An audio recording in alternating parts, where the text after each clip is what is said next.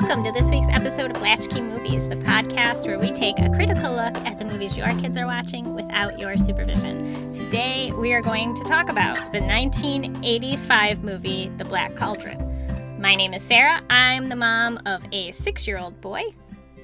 And I am Briar Harvey. I am the mom of an adult and a 10-year-old and a 4-year-old. It's a wild ride. So this movie I liked this movie. I liked it a lot. I really enjoyed it. More than I expected to. I kept thinking, because I know that I have seen this. But why don't I remember any of this movie? And so surely it must be bad. I mean, that was the train of thought leading up into the watching of this. I don't remember it, so surely it must be bad. Yeah, it's not bad. No, it's not bad. It is 55% rotten on the tomatometer, though.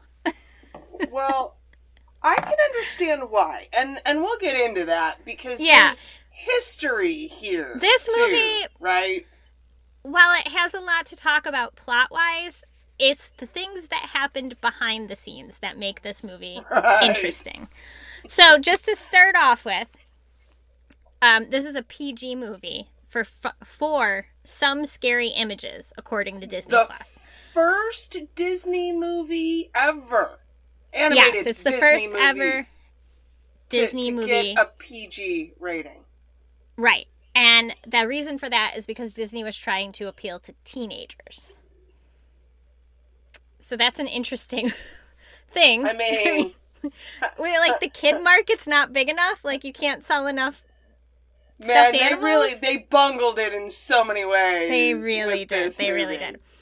So, speaking of knowing you had seen this movie, but not remembering it, I don't think I had ever seen this movie. And the reason that I don't think I've ever seen this movie is because this movie was beaten at the box office by the Care Bears movie. And I was, like, full on Care Bears movie, like, obsessed. So you were, 4 at the time this movie came out? Yeah. This wasn't for me. The no, Care this Bears movie was not for you. Care Bears but, was like, for the you. Care Bears movie, it's seminal. Like, it's in my life. I'm a year older. So it's not like I don't remember. Like, I can close my eyes and see the bear stomachs. Y'all are missing me do the bear flex here. Like, yeah. I can see it all vividly. It was a commercial failure, this movie. It cost $44 million to produce, and it only grossed $21 million domestically. I think it came in 4th at the box office on opening weekend behind, like, the Care Bears movie. And, I can't remember. There was another movie that had been out. It was a rerun, though. It was a rerun of something. Yeah, it was a movie that had been out for a year. E.T. It was a rerun of E.T. This movie sucked so bad, it was better to go watch E.T. Phone Home a second time. Yes. So, there's a lot that went on in the background for this movie. God, but the most important thing to take to keep in mind when we're talking about this movie is to know that the failure of this movie directly impacted the trajectory of Disney all the way and including till now. This is still impacting Disney. And the reason for that is because this is the movie that initiated the conversion of Disney from the meticulous animation style of Walt Disney to the bare bones, let's do it as cheaply as we can, animation style that began under Michael Eisner and Jeffrey Katzenberger. At one point... Boo! Yeah. So at one point, the two of them actually considered getting rid of Disney animation altogether. Think about that. Think about Disney without animation. Considered is not strong enough a word, Sarah. The two of them had a hard-on to get rid of Disney animation, and they plotted its demise in every way conceivable. Like, I want you to put on your twirling mustaches villain cat here, because, like, really, really, really, they hated Disney animation and they hated having to deal with it as an entity. And if it would just fucking die, everyone would have been better off as far as the two of them were concerned. Right. Yep. And I mean, still to this day, Disney animation has not recovered from that time. And that's, I think it's fair to say that the reason that Disney animation still has a claim that it has is because of the integration with Pixar. If it wasn't for that, we wouldn't be where we are. No. We wouldn't have things like Frozen. We just wouldn't. Disney would have fizzled out with animation, I think. And they were. I mean, I truly think that after Princess and the Frog, they would have given up. I think that would have been the last hurrah, were it not for Pixar. And it's really... Y'all probably don't care about this the way that we care about this, but it makes me so angry because there is so many good stories that have not been told or have been told improperly because Disney as a corporate entity couldn't pull its head out of its ass in time to figure out that this was actually a property worth saving.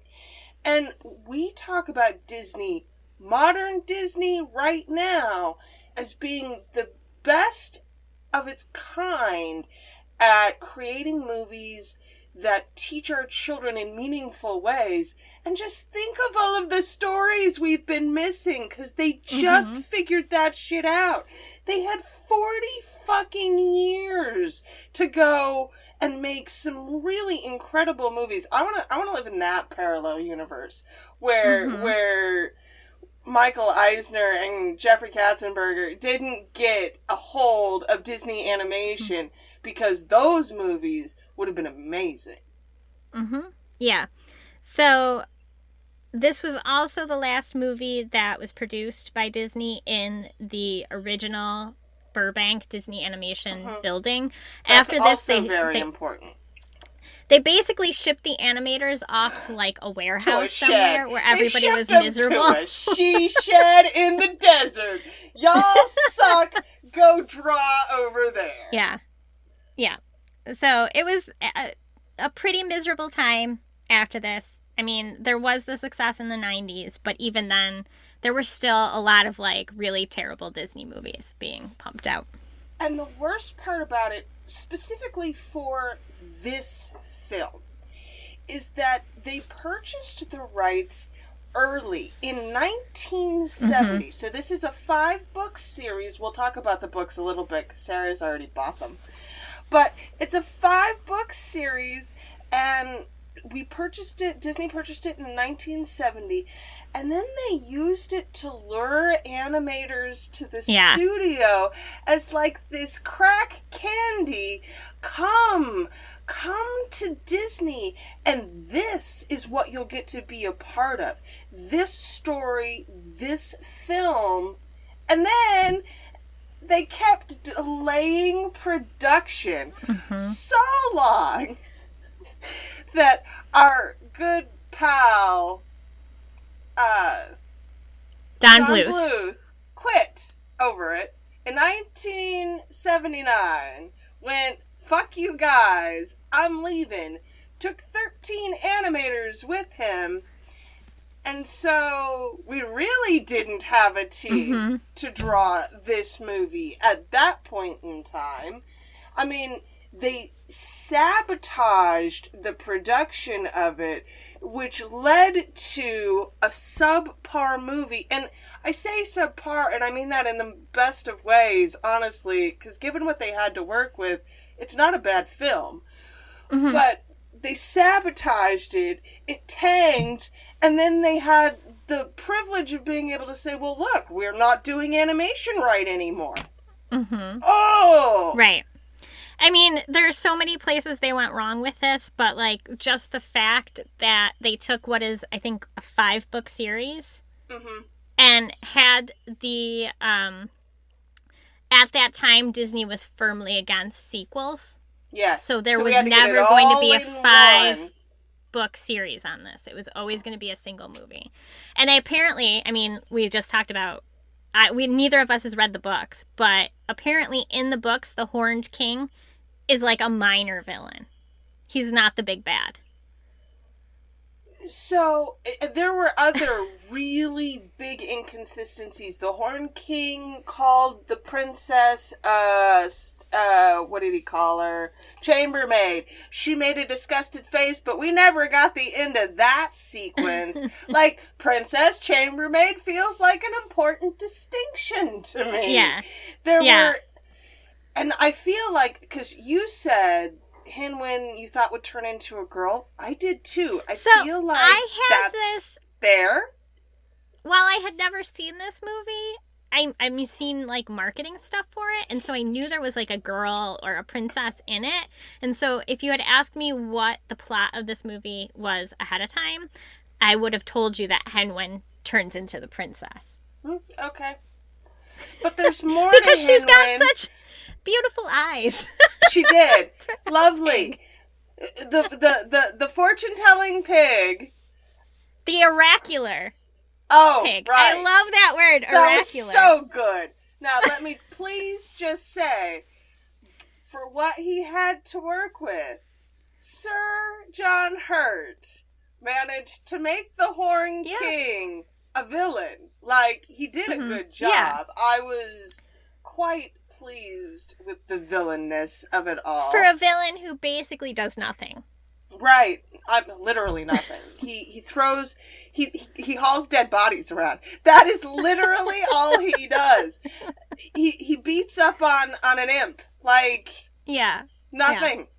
He makes threatening noises. So, it's really, I don't know. He's not the big, I gotta read these books now. I'm gonna I ordered them. I ordered them because apparently the throwaway explanation of these books is Tolkien for tweens. Mm-hmm. But that's apparently not doing it a service. Basically, it's a book with a world that's as rich as a Tolkien story, but with language that's more accessible for younger readers. Well, and they did a great disservice to the story. So the thing about Tolkien is the travelogue is where character development happens, right? That's how many times have we talked about that in general? You know, the road trip film. The road trip happens, and it's a thing.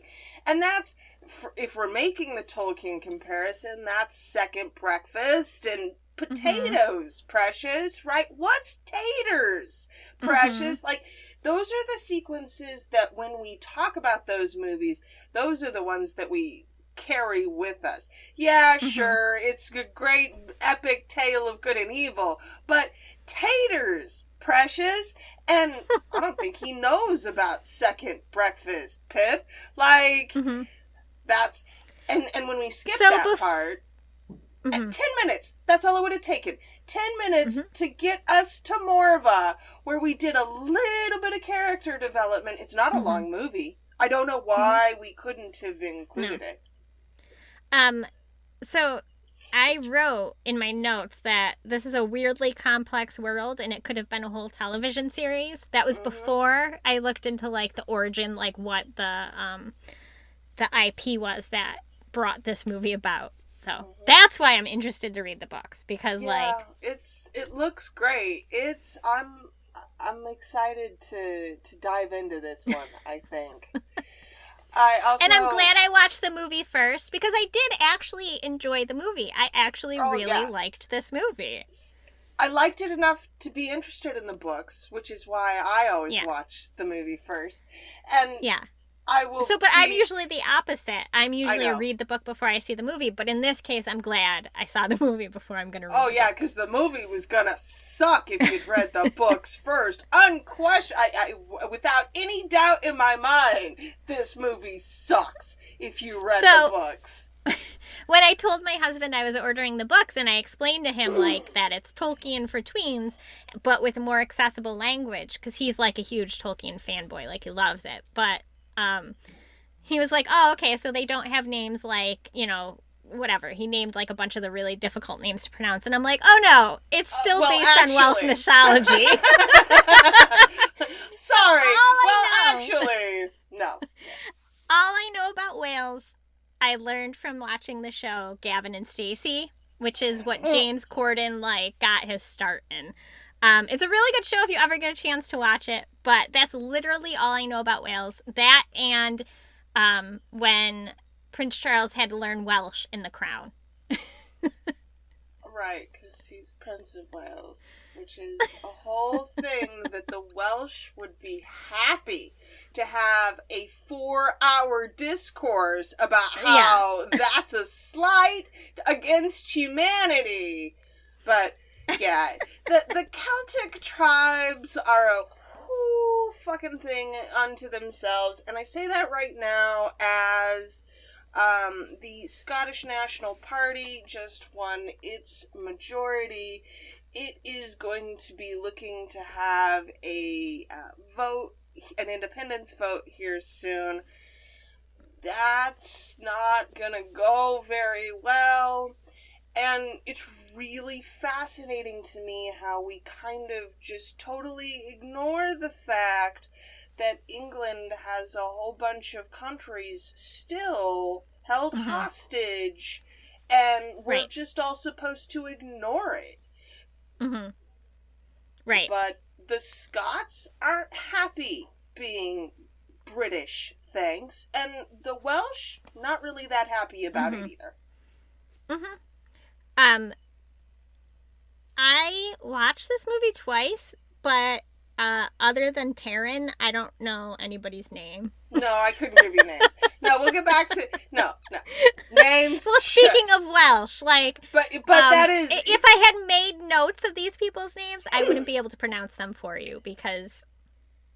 I don't know. Princess... yeah, I mean, and I'm looking at them, and I heard them, and...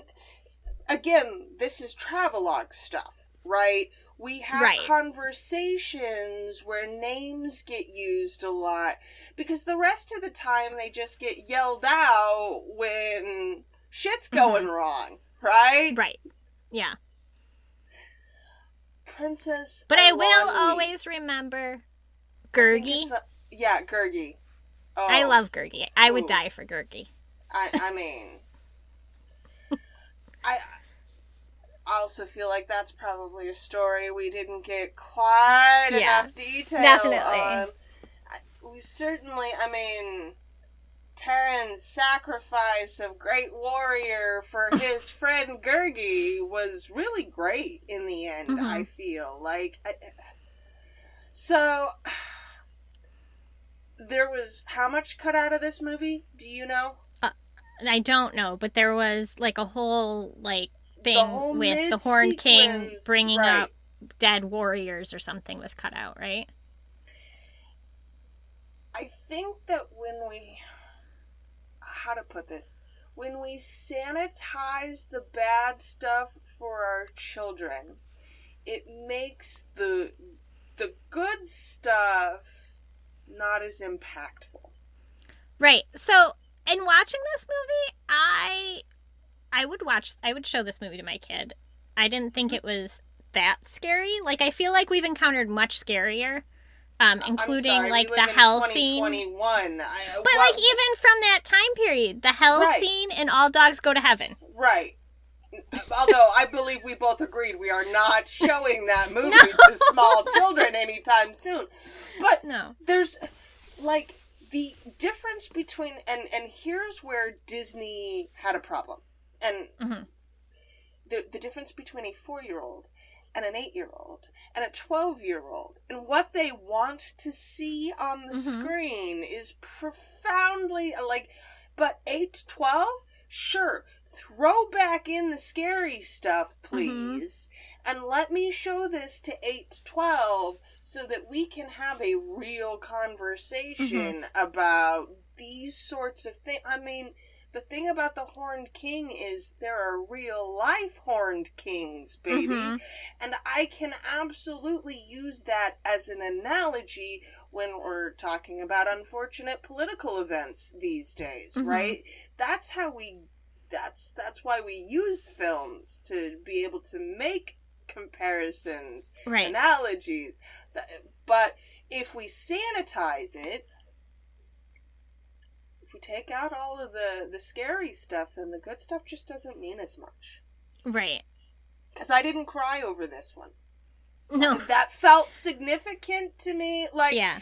Having not seen it, having seen Gurgi die, and I agree, he was fucking amazing, right? This was a great character, and I should have been appropriately moved to tears when he died, and then again when he was brought back. But we never got to be close to that character. No. None of them. No. So again, the bones were there. Mm-hmm. It could have been a really fantastic movie. Yeah. Another note I made was 10 minutes in, and I already like this better than Sword in the Stone. Right? So and it's funny because they both start very similarly. Mm-hmm. Like a boy and an old magician in a shed, or like a shack, rather. Well, we chose this one because of its similarities to Sword and Stone. Here's another thing. Did you know that this was, at least in part, animated by John Lasseter and Tim Burton? I did know that. This was the only official thing. Tim Burton in it. This is the only, I think, official thing that Tim Burton did for Disney.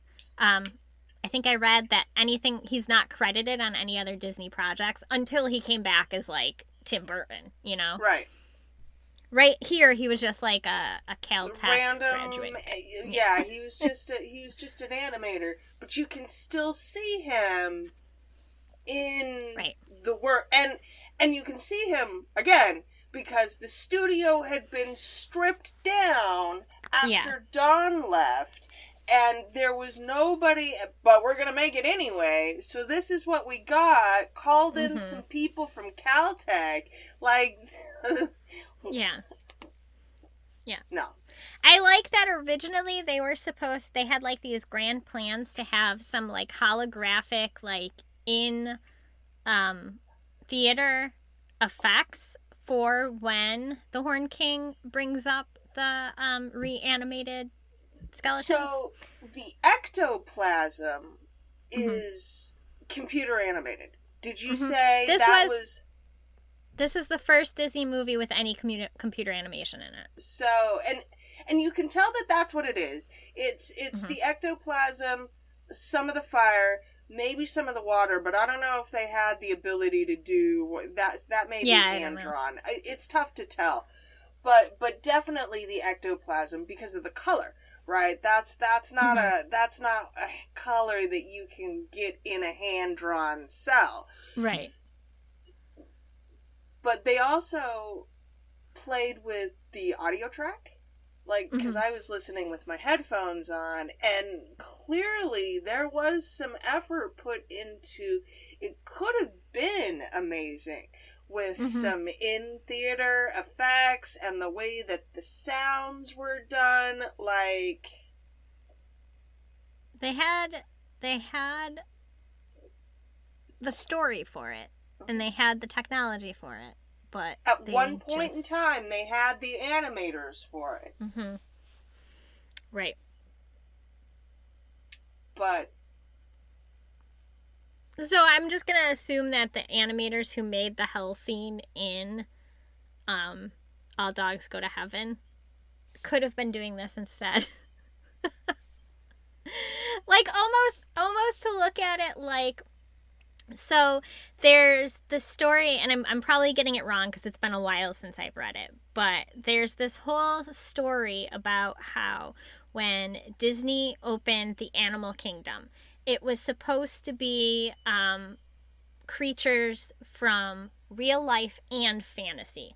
There was supposed to be like a whole fantasy section of the Animal Kingdom with things like dragons and unicorns and that kind of stuff. There actually are dragons on like all of the original marketing products for the park, But this was like I think this was another Eisner decision that they tried to like slim everything down and get it out bare bones.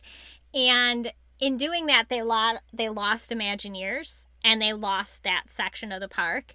But then, shortly after, Universal opened a section in their Orlando park that was all like medieval and has the dueling dragon roller coasters and like all this other stuff. So it's essentially Disney decided they didn't want to do this and then got rid of those Imagineers, but those same people ended up getting hired by Universal, and surprise, they took their ideas and they brought them somewhere else. And I'm not saying we're not better off for those things. Like, I'm glad those ideas went somewhere.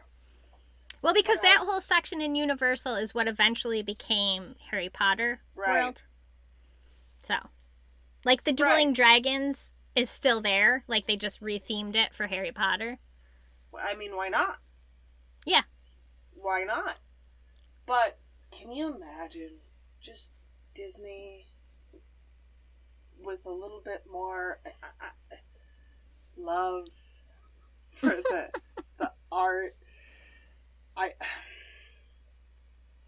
Again, I think that's another thing where Disney Parks is still working on coming back from that time period. I think the Michael Eisner was very focused on the theme park side of things, but then even still, he was trying to do it very bare bones. No, I think that does a disservice to the evil genius of Michael Eisner. He was focused on making money. Well, yeah. And he didn't care about the means in which he made the money, just that he made the money. And we've talked about it before, how we want to like go into that more, like the Eisner years at Disney. It's really, we're not getting into it and getting the depth of what it was that he brought to Disney and how much he changed Disney. We need to get more into that sometime. I will let you cut all of this out. We could, but no, we'll keep it in. But I think we're digressing need to do it. Oh man. Okay. All right. Where are we at? This movie is like basically doesn't exist in the parks. There's a couple of mentions. There's been a couple of mentions through the years, but nothing that's ever lasted permanently. It's just barely not even there. I think in like one of the made for video like movies, shows that Disney did in the 90s, it's like a villains feature. They make mention of the Horned King, and that's about as good as it gets. Like, that's about as much as you ever hear about this movie again. I did want to particularly also highlight John Byner as Gurgi and Dolly. Some of you are probably old enough to remember this. Some of you may have caught it on reruns. The Pink Panther, the Ant, and the Aardvark. Do you remember? He did both of those, and he did all of these, like, as usual, the voice actors that didn't ever get the recognition for creating such iconic characters, but he got some good ones here, because Gurgi's voice is very much a part of what we love about him, right? Yeah. And Dolly is probably my favorite character in the whole movie. Like, nobody ever appreciates the guy who actually runs things. It's not the king doing the work, it's the seneschal over there fixing shit, sending the money out, going on voyages with wayward expeditionaries. Like, nobody ever gives that guy enough credit. Nope. He was probably... I'm trying to think. Probably a lot of fun in the books. Yeah. I'm wondering what else I might know him from, because his voice sounded really familiar. But that's what I looked him up for. I couldn't find, like, Love Boat, and, like, I couldn't give you Well, everybody was on the Love Boat. Well, I'm sorry, that was probably but he's been in lots of places and lots of things, but not anything I could give you a visual, hey, this is the guy here. And the best voice I could find for you was the Anne Nyberg. Okay. I'll allow it. Covered all of the conspiracy of this movie. Except for, I think, there was on the front end, then also, in addition to tanking it on the back end, they also didn't advertise this properly. Mm-hmm. So there was, man, the ways in which they set this film up to fail. Because there was inconsistent marketing for all of the different ad target segments that they wanted people to come in and watch this for. So there were literally different posters for the kids and for the teenager segments.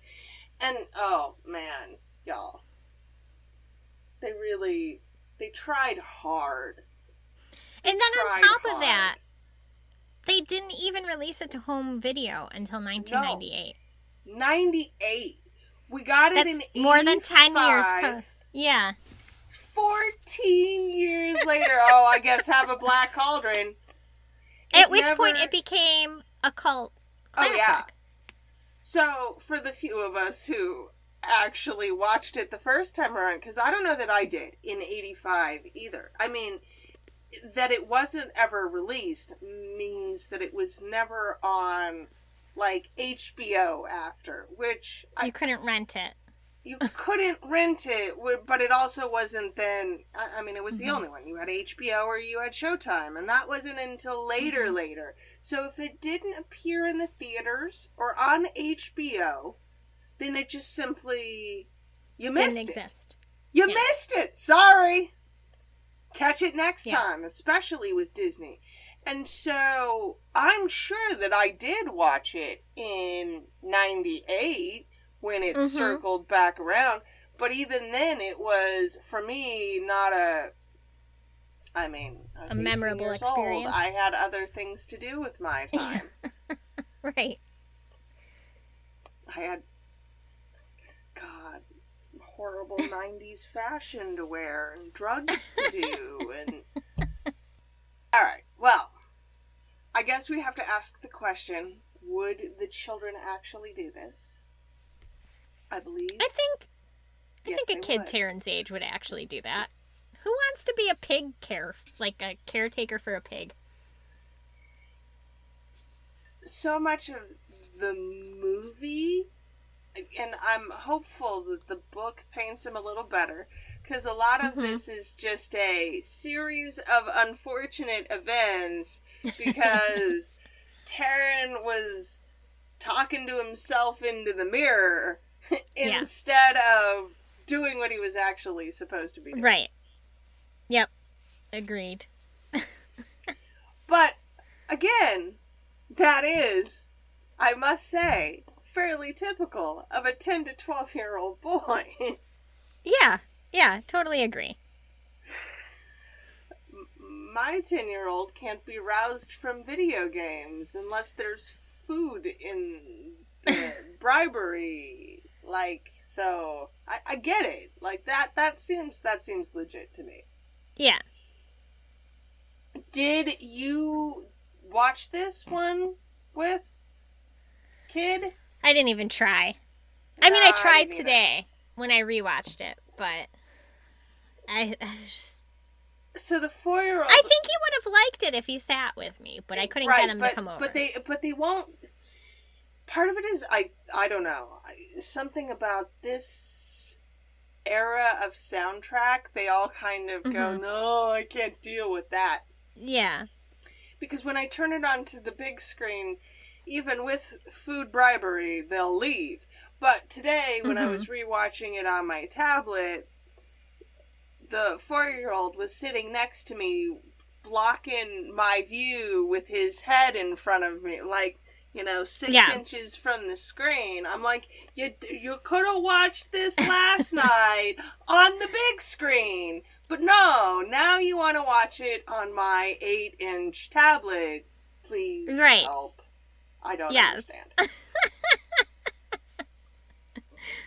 But he couldn't hear it. And Right.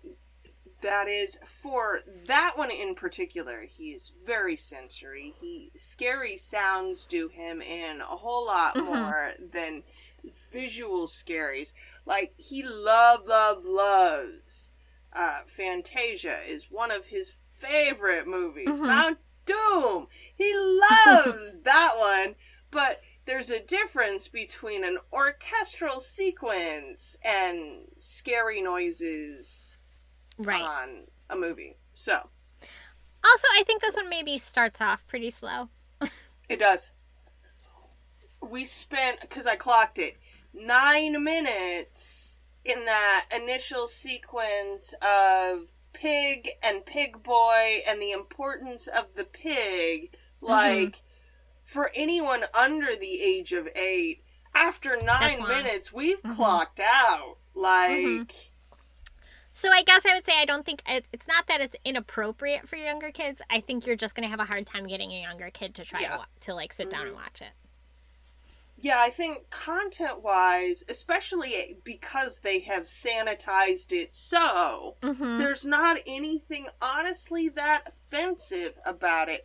And again, dark stories have purpose. We use them to draw analogies, make comparisons, tell other stories because we understand it and can relate it back to this thing. We lost a little bit of the thing that we could relate back to here, but... Right. But it's still fine. And it's... I don't know. This one's a hard one to score. It's better than The Sword and the Stone. I don't remember what we scored that I don't know what I scored that one either. It is a hard one to score. I don't know. Okay. We gave Turkey Hollow a 3. We gave Monster House a 3. I liked this as much as I liked Monster House. I'm okay with giving this a 3. Easily. Yeah. I liked it just as much as I liked... And in fact, I liked the bones of it so much that, I'm gonna probably, when we're done here, head off to Amazon myself and see if I can't buy these books. Because the story... bones of it, I can see it peeking through, and it's got real potential. Right. So, like, my husband and my son is just learning how to read. He can't sit down and read a book by himself yet, but they read together every night. And they've read up to the Goblet of Fire, up to and including the Goblet of Fire with Harry Potter, but they're going to take a break because, like, things get pretty dark after that, right? They get heavy after that. So we made the decision we're stopping after Goblet of Fire until he's a little bit older. And because you're meant to grow with Harry when you're reading the books, right? Our generation literally did. At least those of us that started it at fairly soon after it was written. So, yeah. I encouraged my children to do that. My daughter ran ahead, but yeah. Yeah. They've read The Hobbit, but I don't think he's ready for Lord of the Rings yet. It's too much, right? It's gonna get bored out of his mind, you know? Well, and that's the thing. It's not even that the subject material is so bad. It's that it's a tough read. It's getting you ready for high fantasy. Yes.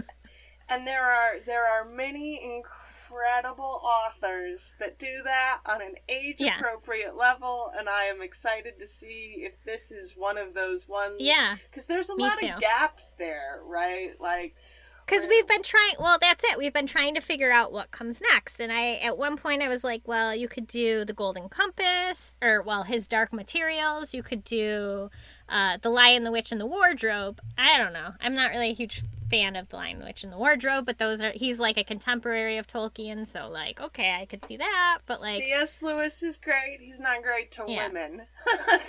Yeah. So we haven't figured anything out yet, so they've just been like doing onesie-twosie stuff, you know? Lots of Dog Man and the bad guys. But I think this would actually fit really well for where they are, I guess. So I'm excited to have another book for them. Robin Hobb. Have you done Robin Hobb? I don't know. What are some of their her books? Their books? Her. It starts with the Assassin's Apprentice. Okay. I'll keep that in mind. Very literally the apprentice assassin and his many adventures. Like you get to grow up with him though, and so there's you start with there's like 16 of those. So there's several, but they're written as trilogies or in one case a quartet. Okay. So you can read them and then wait until something else. Yes. Until they're at the right developmental age for the next portion of that story. Yeah, I think that's important. So we'll continue our Disney boy-led failures. So man-lead failures. Because Atlanta... They tried. I know, but they're good movies. Both of them is the thing. Not bad movies, yeah. Again, I'm so disheartened as we're going through this by just how many good movies got pushed through the cracks and could have been so much better. All right. Atlantis it is. It's been a long time since I've watched that one. Me too. I'm looking forward to it. Me too. All right, y'all. Well, that's it. Thank you for joining us for this walk down the depressing Disney lane. Join us next time for probably more depressing things. Like, I don't know what the backstory is for Atlantis, but I have a feeling that when I get there, I'm going to be very disappointed by the way that movie was treated. You can find us, listen to a shell, Latchkey Movies everywhere. You can call us and yell back. We like that. 402-885-4875. And if you would care to purchase us some tacos, you can do that at ko-fi.com/Briar. We will eat your tacos and watch Disney movies and think of you, man. Think of you. All right. See you next time. Bye. Bye.